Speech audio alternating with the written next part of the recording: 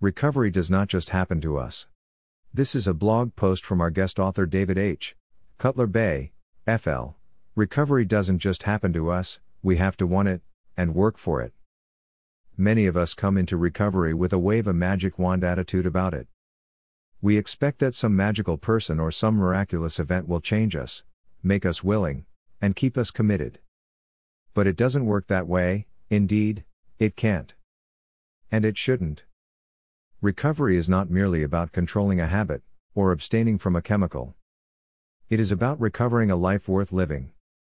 It is the restoration to sanity, combined with becoming more self-aware, combined with an awakening of the higher or spiritual nature, combined with developing a new, happy, able and successful way of life. By changing who we are and how we think of life and ourselves, we drastically reduce the influence of addiction on our lives. That is an ongoing process, not a mere event, and it could not merely happen automatically or accidentally. We can't catch recovery, any more than we could catch addiction. It is not a contagion, it's a process, and a decision. Typically, we addicts tend to run away from responsibility, resist change, and resent others' reminders of the failure and desperation our addiction had driven us to.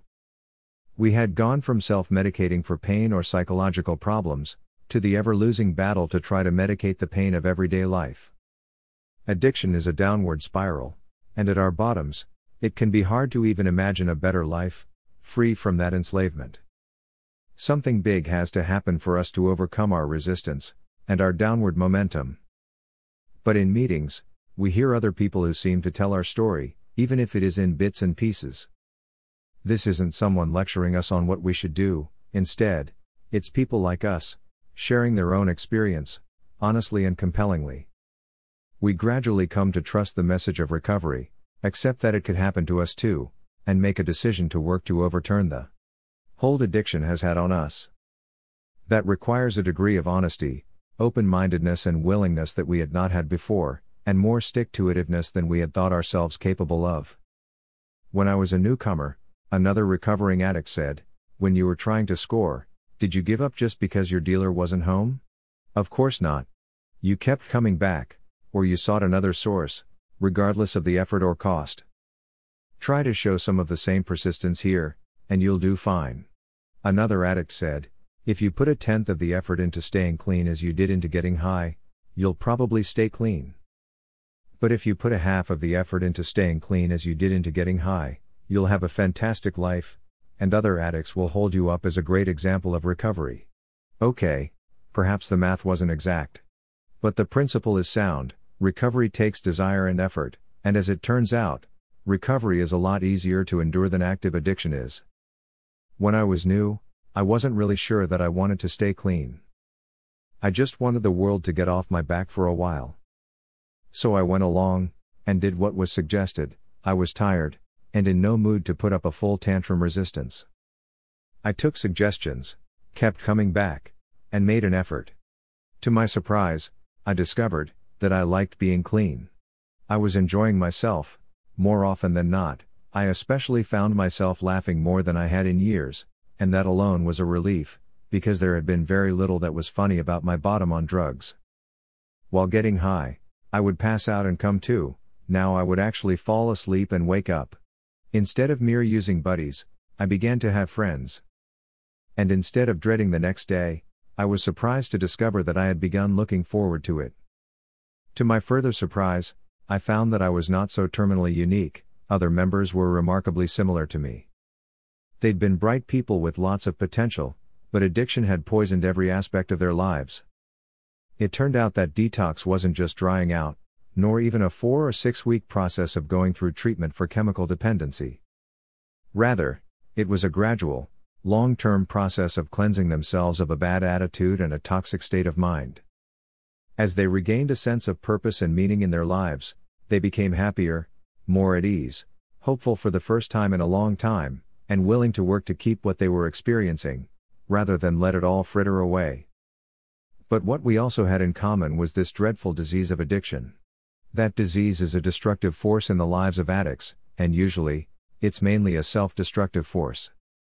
It talks to us, it uses our own voice against us, and it always lies. It tries to hurt us, to defeat us, and to make us want to give up. It tries to blame everyone else for our problems, as though blame were in any way useful. It tries to convince us that we don't need anyone else to recover, as though we were capable of teaching ourselves a subject or a way of life that we ourselves did not know. It tries to convince us that meetings and recovery are boring, as though we had been having so much fun in active addiction. It tries to convince us that our only problem was drugs, as though it wasn't our sick thinking, bad attitudes, social alienation, escapist habits and reckless actions that had driven us to get high in the first place. The disease acts like an alien intelligence that tries to dominate our minds and wills. It wants us dead. But it'll settle for miserable. That's its self-destructive power. But, we discover, while the disease is powerful, recovery is even more powerful. If it weren't, none of us would be acquiring long years of clean time. And yet, we do recover. Of course, it takes effort, but it's worth it. That's why we say that we work the steps, we don't play them. And that's why we call them the steps, and not the escalator. We come to value and treasure what we have worked so hard for, and we begin to see recovery as a privilege, not a punishment. We stop waiting for someone or something to come along and fix us, and instead we commit ourselves to the daily maintenance it takes to keep from getting broken. For the first time, either in years or in our whole lives, we begin to feel proud of ourselves, to feel a sense of accomplishment, for working for something worthwhile, and following through on our commitment. A new way of life opens up to us, and we stop whining and start actually enjoying life. The trick is that there is no trick, and the secret is that there is no secret. We are not taken into a back room and initiated into sacred mysteries. Our program is simple, very open, and available to us all. But, as another old-timer always said when I was new, this is a program for those who want it, not for those who need it. Because every addict needs it, but only those who want it and work for it will keep it. Those of us who grab hold of recovery, and refuse to let go, will have a vibrant program and a wonderful life. Those of us who dig deep into the lore and practices of recovery, will hit gold veins and sweet wells. Those of us who embrace the fellowship, will stop feeling so alone, and those who stay in the middle won't fall off the edge. But it can't just happen. If it did, we would not believe it or appreciate it, nor continue to make the effort to preserve it. A whole lot of recovery is simply growing up, and not asking life to baby us. We need to develop the maturity to stay put, stick out even the difficult times. And say, don't give up before the miracle happens. We need to keep coming back, and not picking up, no matter what. We need to become better students, of recovery, of life, and of ourselves, so that we can learn to recognize our self-defeating and self-destructive habits and patterns of thought before they can take root yet again and conspire to ruin everything we've worked for.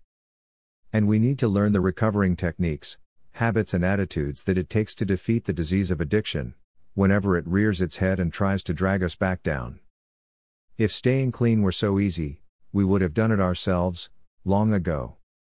It is one thing to merely stop, but it takes working a program to stay stopped. It's really important not to minimize the tenacity and treachery of the disease of addiction.